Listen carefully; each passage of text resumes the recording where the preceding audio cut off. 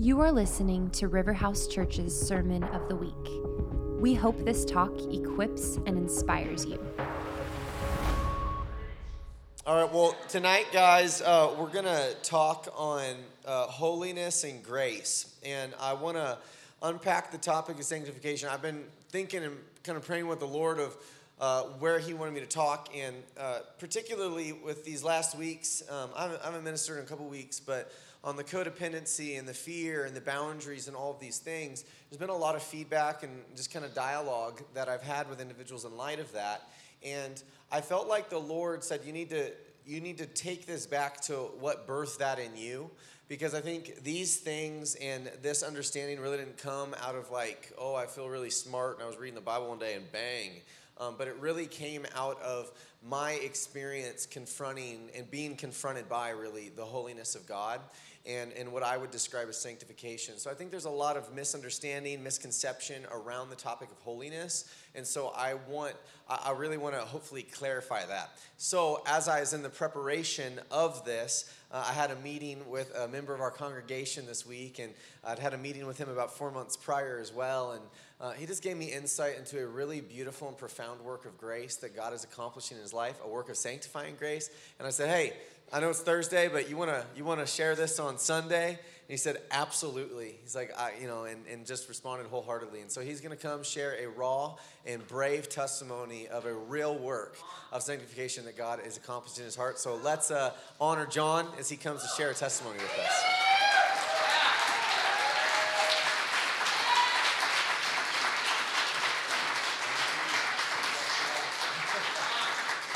Round three.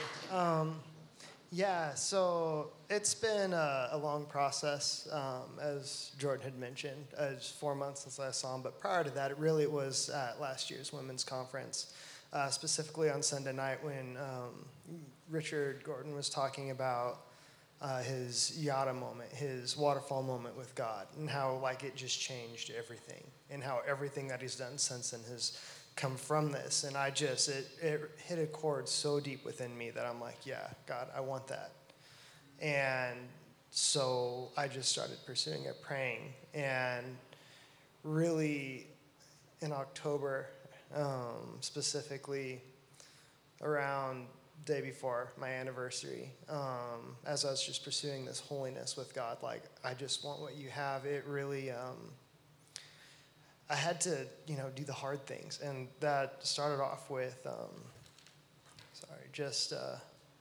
admitting to my wife I struggled with porn, and not only that, but it had been within our marriage, and I had lied to her, and before that, I just felt this barrier with God, and I thought that was it, legitimately, I thought that was it, and that was not it. That was the root, or not the root, that was the weed. That led to a root that was just where all the shame, the fear, the lies, everything, the deep, dark mess that I had so intentionally put behind a facade, where God was just like, that's what we're going to go deal with. We're going to go deal with that mess. And it was not a quick process. It was horrifying, terrifying. I honestly thought it was going to completely consume me. And through this rawness, this realness of God, I encountered God for almost it felt like for the first time. And then on top of all that, I just got to see him put me back together as I was unraveling. And really, there was a death. There was the old man that had to die, and I had to reach it to that point, and I had to let him get to that point. And about January, my wife and I, we went and got some deliverance. But the work God had done then and right then, and then thereafter, was rebirthing, was renewal, was redemption, was the Almighty at His finest. Where there was pain, it is gone. Where there is shame, it is vanquished. Where there is fear, it is gone. Freedom, wholeness, everything that I always wanted is here. And now I want the waterfall moment, but I'm so excited about the process, because that's where God is through the process. And really, I just want to release that, like that God would just bless you in the process with his presence, with his mightiness, with his holiness, because his glory changes things in an instant. And he brings wholeness and freedom that just can be known no other way than by his touch. Amen.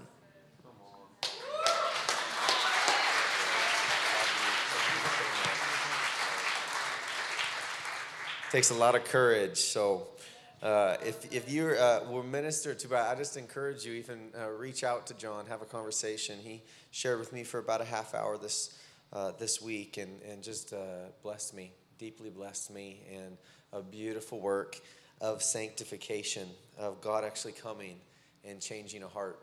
And I was in Africa years ago and I was sitting in a pretty intimate setting with Roland Baker, who's a leader of a big church movement throughout Africa and the world, and he'd seen the dead raised and many signs and just amazing miracles. And he began articulating his heart, and I'll never forget it. It pierced me. He said, the thing that I believe now more than ever is that the greatest miracle that can ever take place is when a human being's heart gets transformed, it becomes holy, and it falls in love with Jesus. And I've never forgotten those words. And that's the miracle that I want to talk about tonight. And the word that's used in the scriptures is sanctification, which is simply, the process of being made and then actually becoming holy.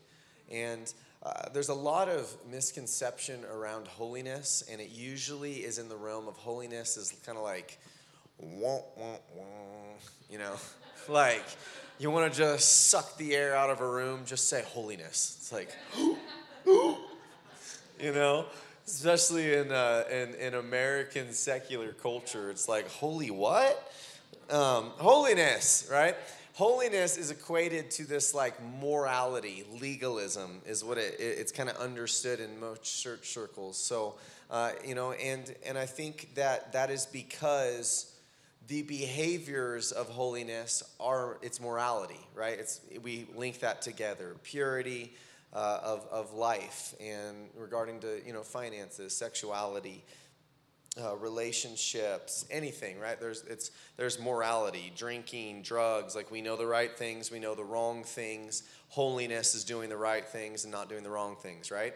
And I would really challenge that, and I want to go to the heart of holiness tonight, because I don't think holiness really has anything to do about behaviors. Behaviors are the consequence of holiness, but they are not what produce holiness.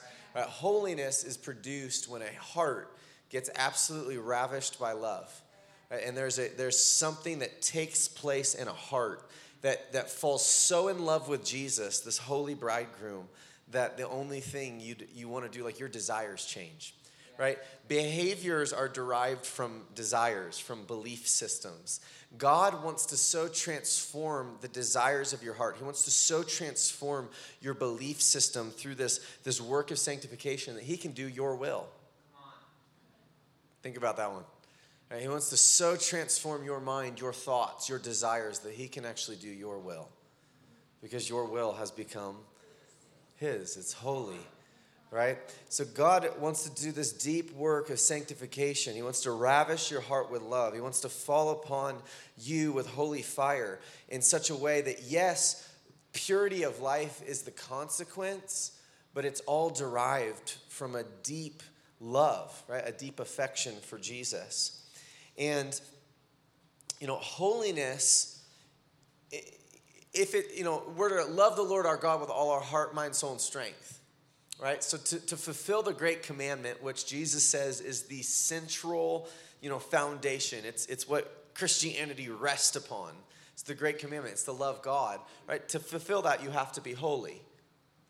Right? To love a pure Jesus, right? To be a bride worthy of him, we have to be holy. Right? Because he's holy. And holiness, it starts on the day of salvation. Right, and we become a new creation. You guys awake? Yeah. Come on. All right, it starts on the day of salvation. The old things are passed away. You become a new creation. You become something that never existed before. You become something so holy, so supernatural that we will not even understand who we are till we fully get to heaven and see him face to face. C.S. Lewis says you become something so otherworldly and holy that if you saw each other in our glorified states, we'd be tempted to bow down and worship one another because we are so supernaturally formed by the God of the cosmos. God spoke the world into existence, but when he formed you, he was not content to just speak. He bent down and he formed you in the dust by hand. Do you know how much women pay for Louis Vuitton purses? Do you know why? Because they're made by hand, by a designer. You are formed, fashioned by hand, a new creation from the God who created the world. You're valuable, right? You're this new creation. You're holy. Right? It starts on the day of salvation. But your sanctification ends when you see him face to face. Right? In Jude, it says that to the God who's able to keep you from stumbling and present you before his glorious presence, blameless with great joy. Blameless. Blameless. No shame, no regret, no sin, no imperfection, nothing but purity and great joy. Blameless. Have you seen the world we live in? Have you seen the state of the church? If we're honest, have we looked within? Seen the state of our own hearts? Our own relationships? Blameless? Wow, that's a promise. That God can present you blameless. You can stand before the Holy One. You can walk into the proximity, into the presence of a holy God blameless. That's how much he wants to transform you. This is the deal. I don't think that this reality is reserved for after you die. Because if you have to die to become holy, death is your savior, not Jesus Christ. Right? Jesus died to make you holy. And I think there's probably a realm of transformation that takes place when we see him in the physical, in the natural. But I am just haunted in a way of how much can I journey down in this life? How transformed can I actually become? I don't believe there's limitation. I believe God is just waiting for people to say, here I am, I'll go. I'll pay the price. I'll count the cost. I'm going all the way. I want to see how far can I pioneer into your heart and become this new creation? How much can I realize the potential of what you did on the day of my salvation? How far can I go? Right, and the reality is that God, right, the Spirit of God who searches to and fro, he's looking across the earth. His eyes are gazing, searching for the heart that will be fully devoted to say, yes, I'll run the race. Here I am. Pick me. I'll go the distance. I'll go beyond where I knew I could go. I'll go on the path that doesn't seem marked. I'll take the road less traveled because I want to be holy. I want to be so ravished by love. I want to be a bride that's worthy of a king. Right? The amount of influence he can trust you with is correlated directly to how far you will journey down the highway to holiness. Right? And I believe God, there's a siren going off in America. There's a siren going off in the Western church, and God's saying, it's time to wake up, church. It's time to look deep inside yourself and say, am I willing to be holy?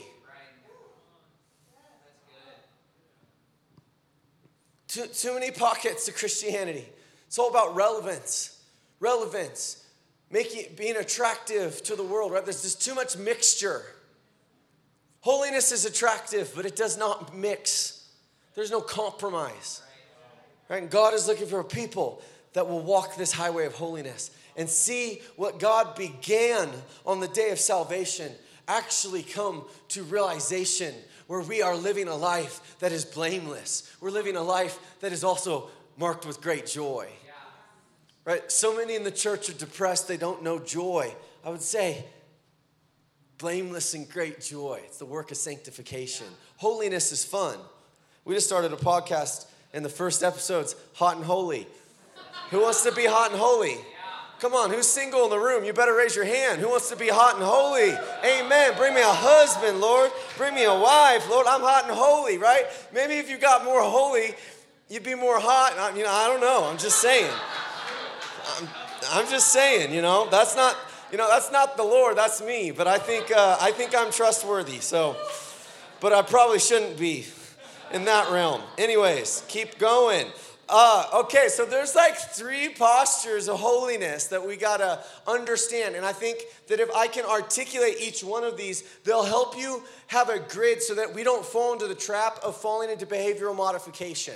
Because so many people, they live under this performance thing of like, okay, I know what like holy, I know what I shouldn't do, I know what I should do, but the reality is that it's hard to navigate. And we have a few different like past tense, future tense, like where am I in this whole holiness thing, right? And so the reality is there's 3 different postures I want to talk about. The first one is positional holiness. We have positional sanctification by our salvation, right? So when you get saved, you are positionally holy, right? And what I mean by that is when you get saved, it's like your spirit, the inner man within you gets recreated. That's where this great miracle of this new creation is birthed, right? And it's like seed form, right? So it's potential.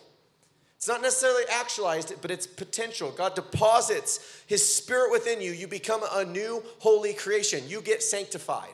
Right? Paul writes his letter to Corinth. It's like a messy, sinful, fornicating, messed up church with a lot of Holy Spirit gifts. Sounds like a problem, right? And power, but no purity, and it's just all this gruff. But Paul writes in chapter 1, he says, hey, he addresses it to the saints at Corinth who are sanctified in Christ Jesus. Right? Like what? He's like railing them the rest of the letter, but they're saints. They're holy, right? And that is because positionally, our identity is unshakable. There is no sin that can alter or impede or denigrate your identity in Christ. Right? Is an identity that you received in grace, and what you didn't earn with good works, you can't lose with bad works. Right? So that's just who you are, but it's potential. Right? Watchman Nee has a book on the breaking of the outer man. And he describes the process that when you get saved, there's this inner work of sanctification. Your spirit man, your inner man is a new creation. It's sanctified. But the outer man, the flesh, is like a hard shell around the inner man. And so he talks that it's actually the breaking of the outer man is what precedes the exponential release of life, the Spirit of God actually working through a Christian, right? So there's a lot of Christians, it's like, I'm sure some of you can relate. I got so much promise. I got so much potential. I got so much in me. Oh my gosh, but nothing happens. I'm just stuck. I just keep hitting a wall, right? It's because you're positionally holy, but you haven't actualized it yet. That potential hasn't been released, right? And that is because to get from here, positional, to blameless face-to-face, there is a point. Say point. It's a point of sanctification. Right? And in this point, this moment, this profound, intense experience of sanctification, God actually does a profound work of purification within the heart. Right? And I equate it to like a horse. Right? The wild horse has to be broken, right? And when that horse finally breaks in the stable under the hand of the trainer, it loses, its identity changes, and it's no longer a wild horse. It's now broken. It's a broken horse, right? You're familiar with that, right? It's similar also to when a wood is put in the fire and it burns and it becomes ash. The chemical molecular structure of that wood actually changes, right? There's something about when we enter this point of sanctification, the fire of God comes upon a human being and we change. There's a profound work of grace. It is a miracle called sanctification where God changes a human heart and is ravished by love, holy love, this fiery love that's stronger than death. More jealous than the grave. Nothing will quench it.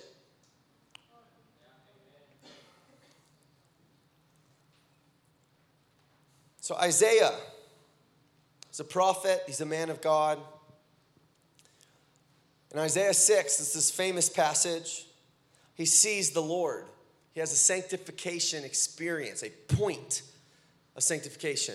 Right? And the point of sanctification is the first big step to actualizing the positional sanctification that we have. Right? And he starts in chapter 6 of Isaiah. He says, in the year that King Uzziah died.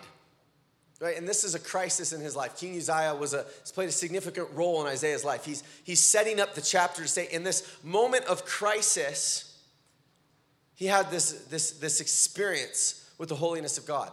And sanctification is often marked by crisis.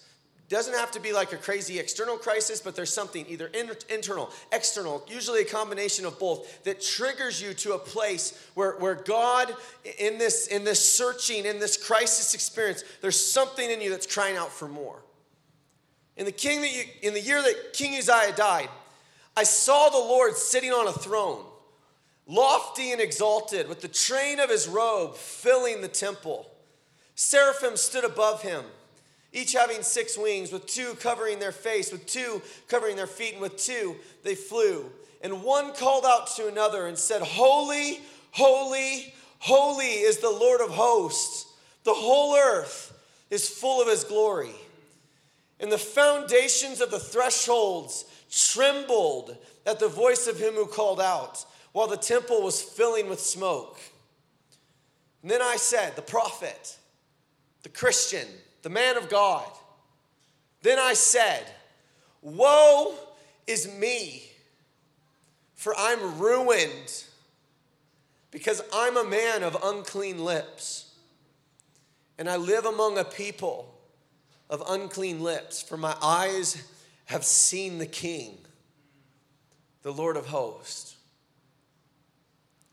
Isaiah is confronted with the holiness of God. And when you see the Holy One, you very deeply become aware of your own depravity.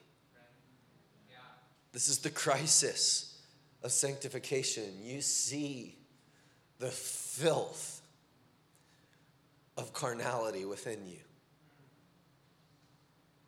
And then in the mercy of God, one of the seraphim flew to me with a burning coal in his hand, which he'd taken from the altar.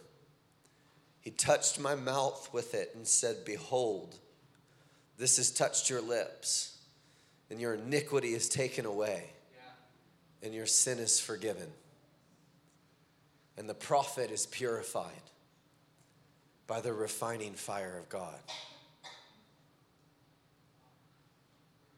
Paul, in Galatians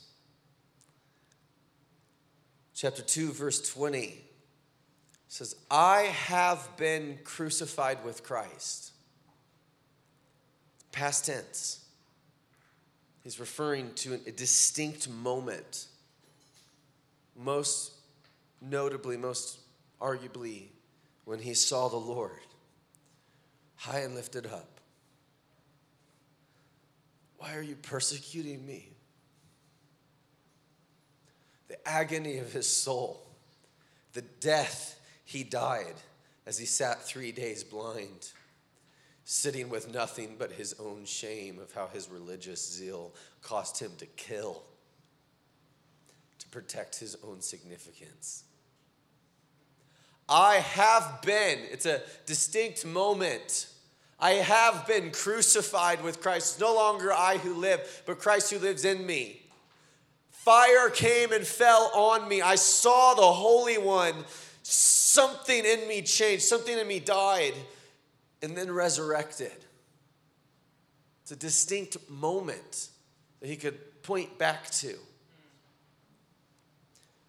I'm a 5th generation Church of the Nazarene. I come from the holiness movement. And Phineas Bresee, the man who birthed this global movement with millions and millions of people. And this is the encounter.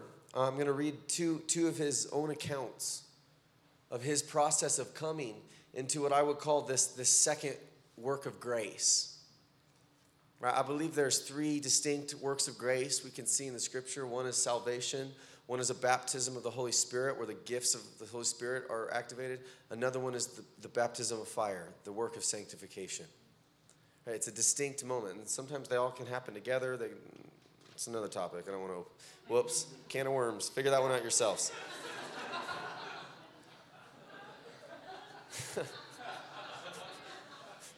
But this is Phineas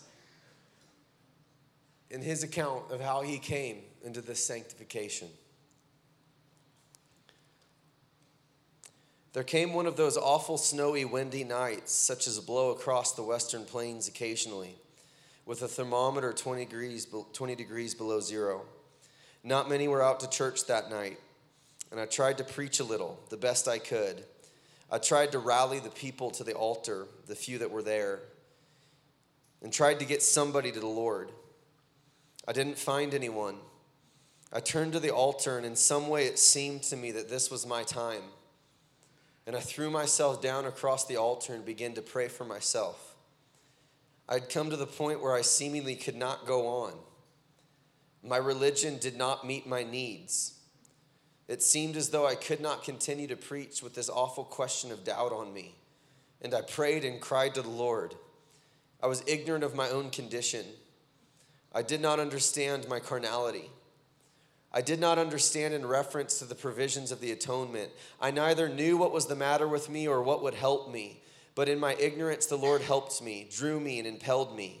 And as I cried to him that night, he seemed to open heaven on me. He then begins to describe that the Spirit fell on him in a distinct way.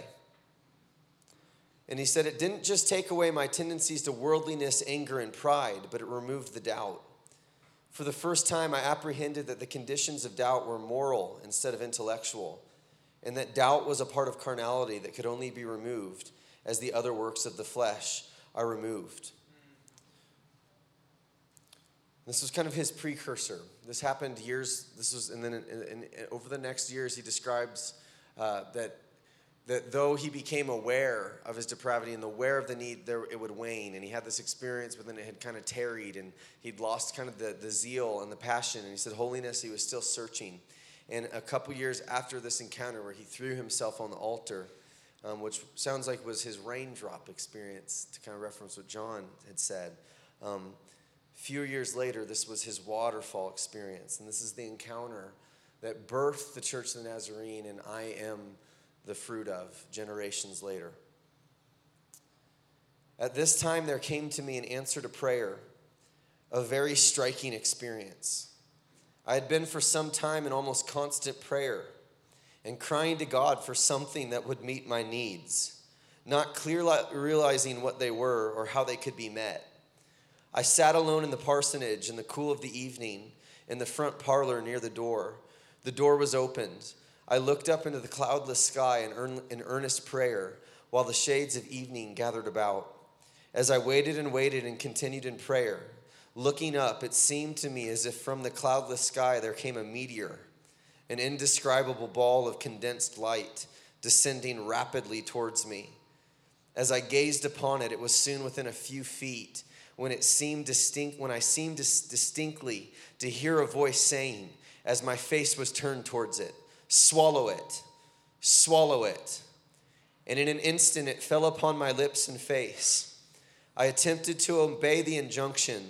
It seemed to me, however, that I swallowed only a little of it, although it felt like fire on my lips, and the burning sensation did not leave them for several days. While all of this of itself would be nothing, there came with it into my heart and being a transformed condition of life and blessing and unction and glory, which I had never known before. I felt that my need was supplied. I was always very reticent in reference to my own personal experience. I have never gotten over it, and I've said very little relative to this, but there came into my ministry a new element of spiritual life and power. People began to come into the full blessing of salvation. There were more persons converted, and the last year of my ministry in that church was more consecutively successful, being crowned by an almost constant revival.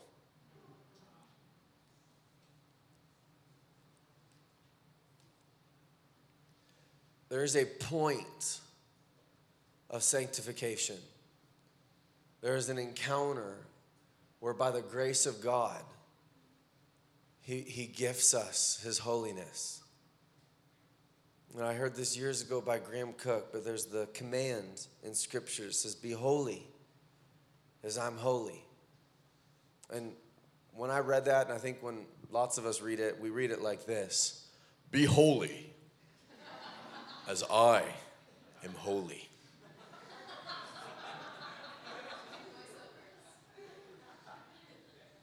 Right? When every command is a blessing, He's the Father of lights who gives without variation or shifting shadow. He's always been and always will be a gift giver.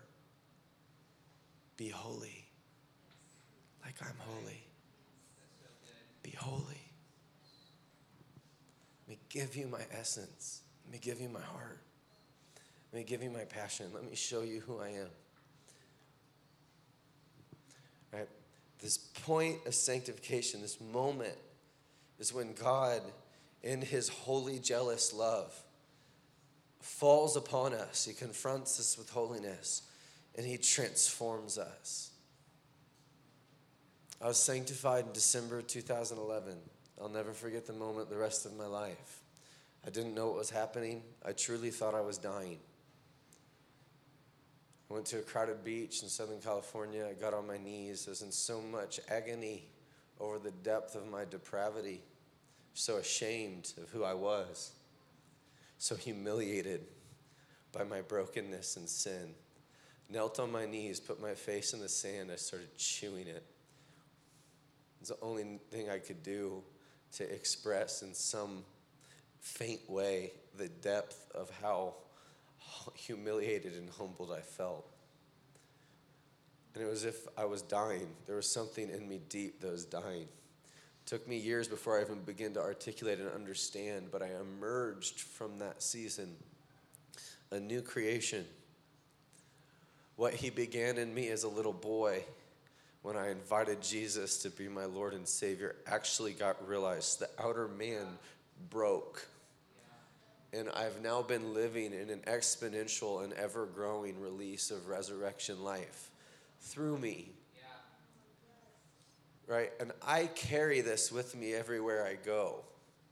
When you go to places that are that difficult, I can look back and say, I have been crucified. With Christ, it's no longer I who live, but Christ who lives in me. When I look at what has cultivated the ability to produce River House and all the other involvements that I've been in, I carry that with me. It was a point of sanctification. It was a moment that by the grace of God, He showed me His love and he killed me off so that I could be liberated into who I was created to be. Right? And from the point of sanctification, we then move into what is progressive sanctification, which is the ongoing work of purification that will take place the rest of our lives. Right? The horse breaks, but then it gets trained by the master.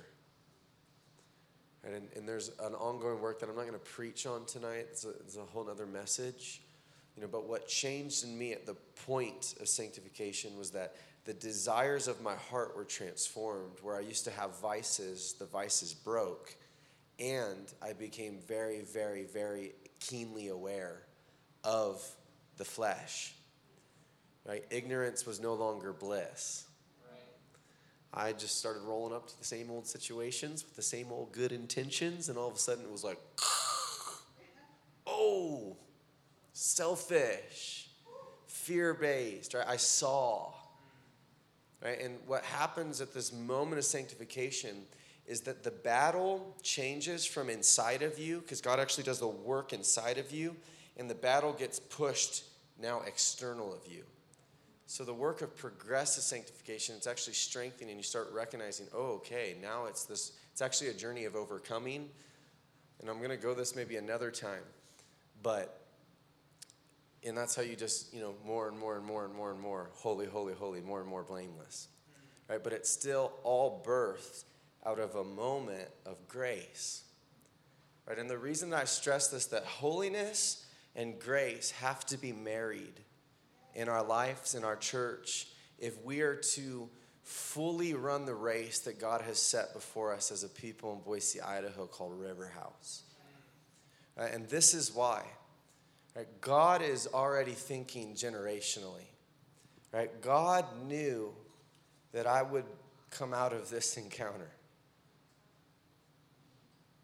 Right? Who's going to come out of yours? Right? God is the God of Abraham, Isaac, Jacob, Moses, Joshua. He's started this here not just because it's this cool movement with this young pastor, a super good preacher. Now he doesn't care about that.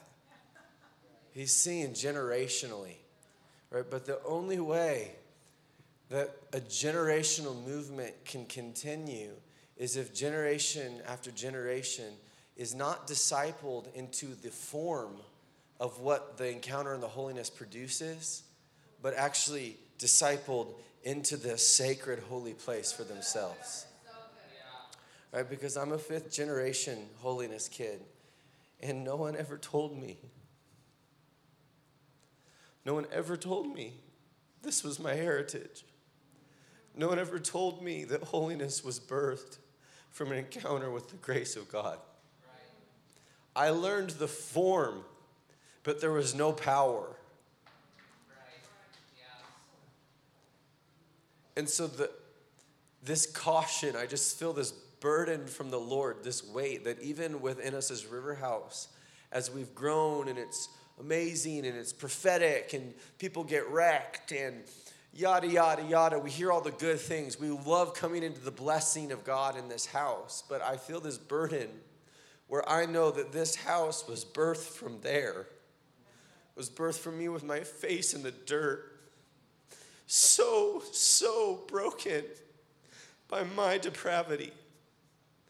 And I don't want to produce now and have this movement with all this amazing things and not disciple you to go to the same place for yourselves. Because it's not just for you, but we're 700 now. What when we're 1,500? What about when we're, X, whatever? What about when we're planting churches? We can't just be a culture that talks about all the good things that come out of this. We have to be a people that go there themselves so that the kids that are across the hall, 3 o'clock and 5 o'clock, they're discipled to know the presence. They're discipled to know the Holy One. They're holy in heart, not just holy in behavior. Right? So that 5 generations from now, when there's people that can trace their spiritual heritage to what you and I are cultivating, they don't have to read about with a sad heart that I never knew. I never knew that it was about grace. I thought it was about my religious performance.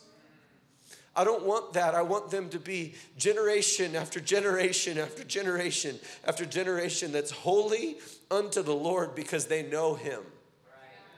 Which means that you and I must go here first. Because we can't lead people to places we have not traversed ourselves. We cannot take people into depths of God that we haven't first explored. We won't know the directions. But once you've gone there, it's very easy. People will follow you to that place. And I just feel like God, the grace of God is stirring and inviting and drawing us into true holiness, that we be a holy people because it's holiness that will sustain the move of God. Right? The flesh will corrupt and pervert and turn it to self and create idols.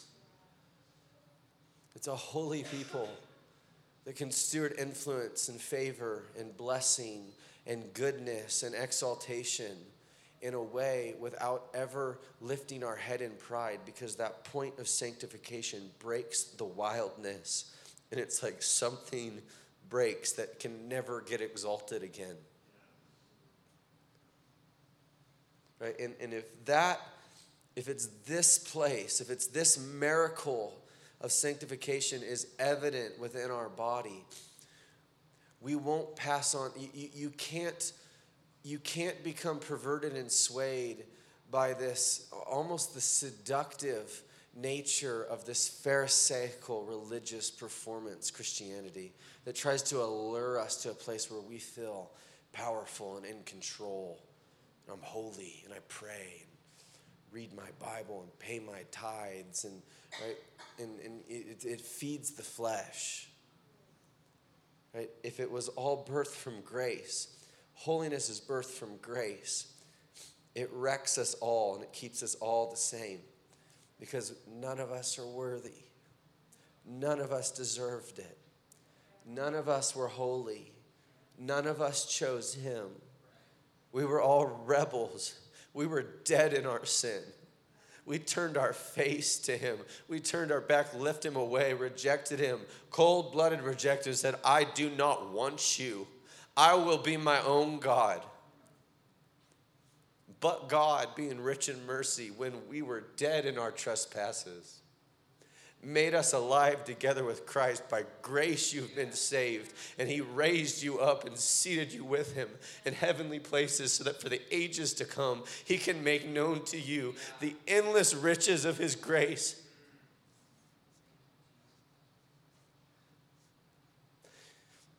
It's grace.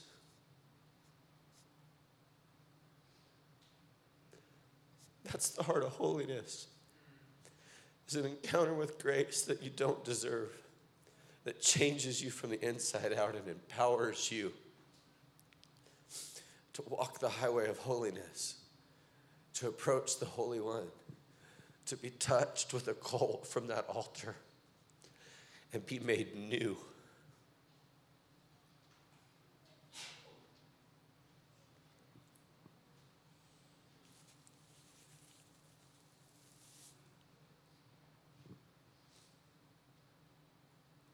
In Luke 11, Jesus gives a small discourse on prayer.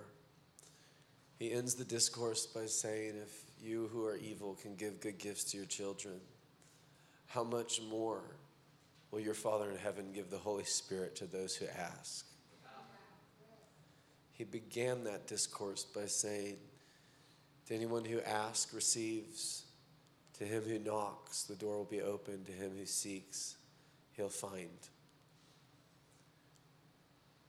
And it sounds good when he says that, but oftentimes there's a lot of discouraged and disappointed Christians in their prayer life. I knocked, the door didn't open. I asked, and I didn't hear an answer. I've sought, but I have not found. But if you parse that out, you look at the Greek, what Jesus was saying that day is more an accurate rendering would be, to him who asks and keep asking. To him who knocks and keeps knocking.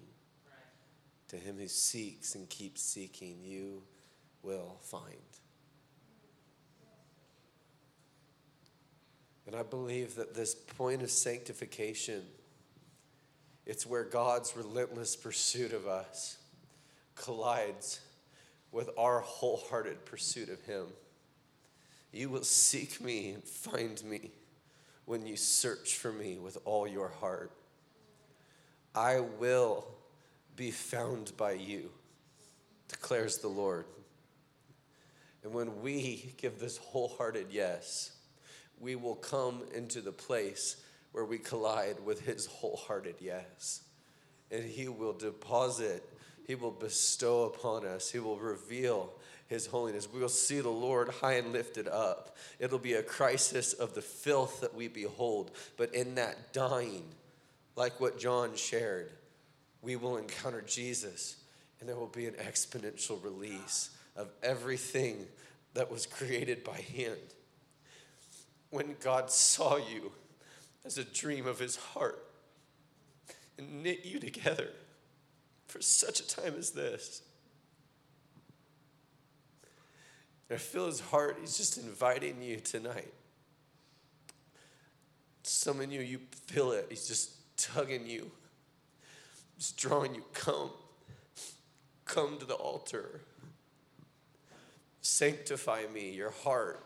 Something in you's yearning. There's a deeper work of grace. Your religion is not meeting your needs. That is a wonderful and terrible realization to come to, but God will not leave you in this place. And so I'm going to have the band come up and play. And I'm just going to create a space for you to respond and use this as an altar. It's nothing special, but altars don't need to be.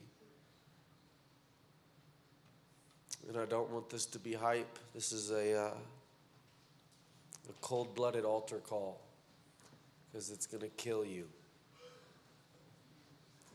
So do it at your own risk. But respond to what's in your heart. And if you want to present yourself, say, here I am. Make me holy.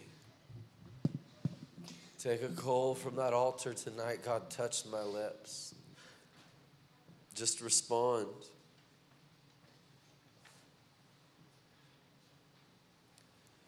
And we're just going to let service be a soft close now, so you're welcome to leave whenever you desire.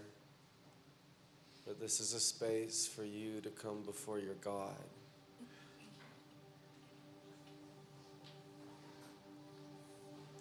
Thank you, God.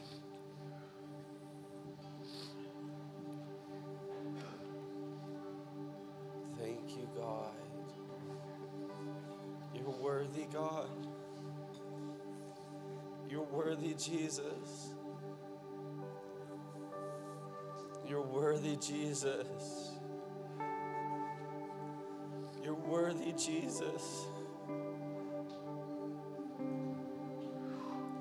You're worthy of it all, Lord.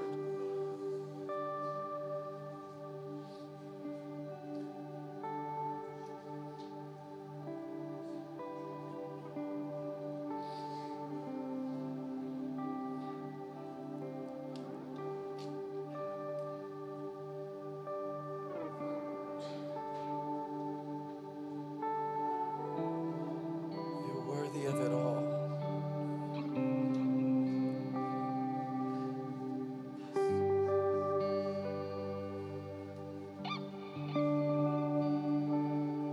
We place ourselves on the altar tonight, God. With fear and trembling, Lord, we put ourselves on the altar and say, Jesus.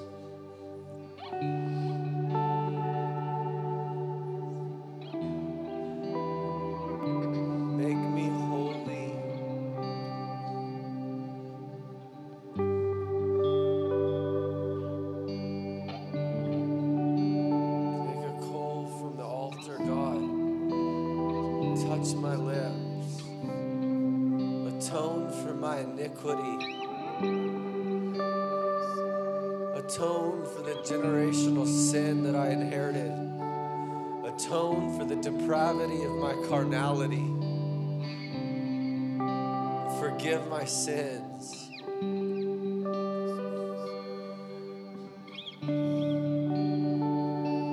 Descend with holy fire, God. Holy fire, God.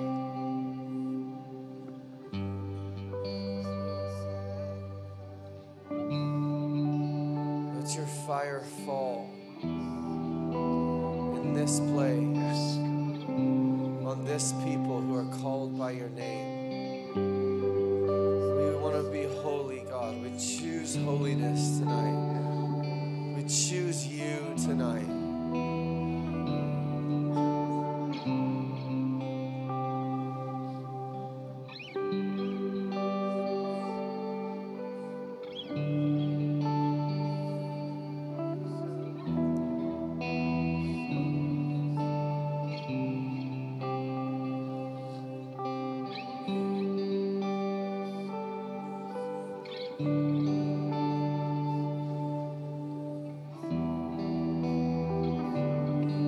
Crucify the flesh, God. Crucify it, God. Crucify it, God. Crucify it, God. Crucify it, God. We do not want it. We don't want it anymore. Put the old man to death, God. We don't want it. Its promises are false. Its pursuits are empty. Its manipulation creates nothing but chaos. Just put it to death, God.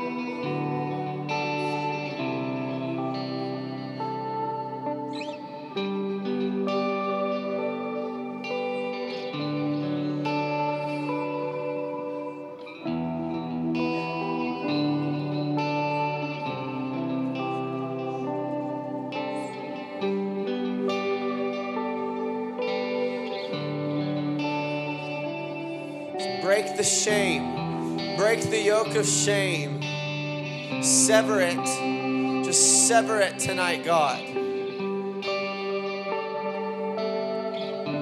And Lord, whether tonight is the waterfall or it's a raindrop, fill us with perseverance. Put a conviction within us that we embrace this process. We choose to walk the highway of holiness all the days of our lives.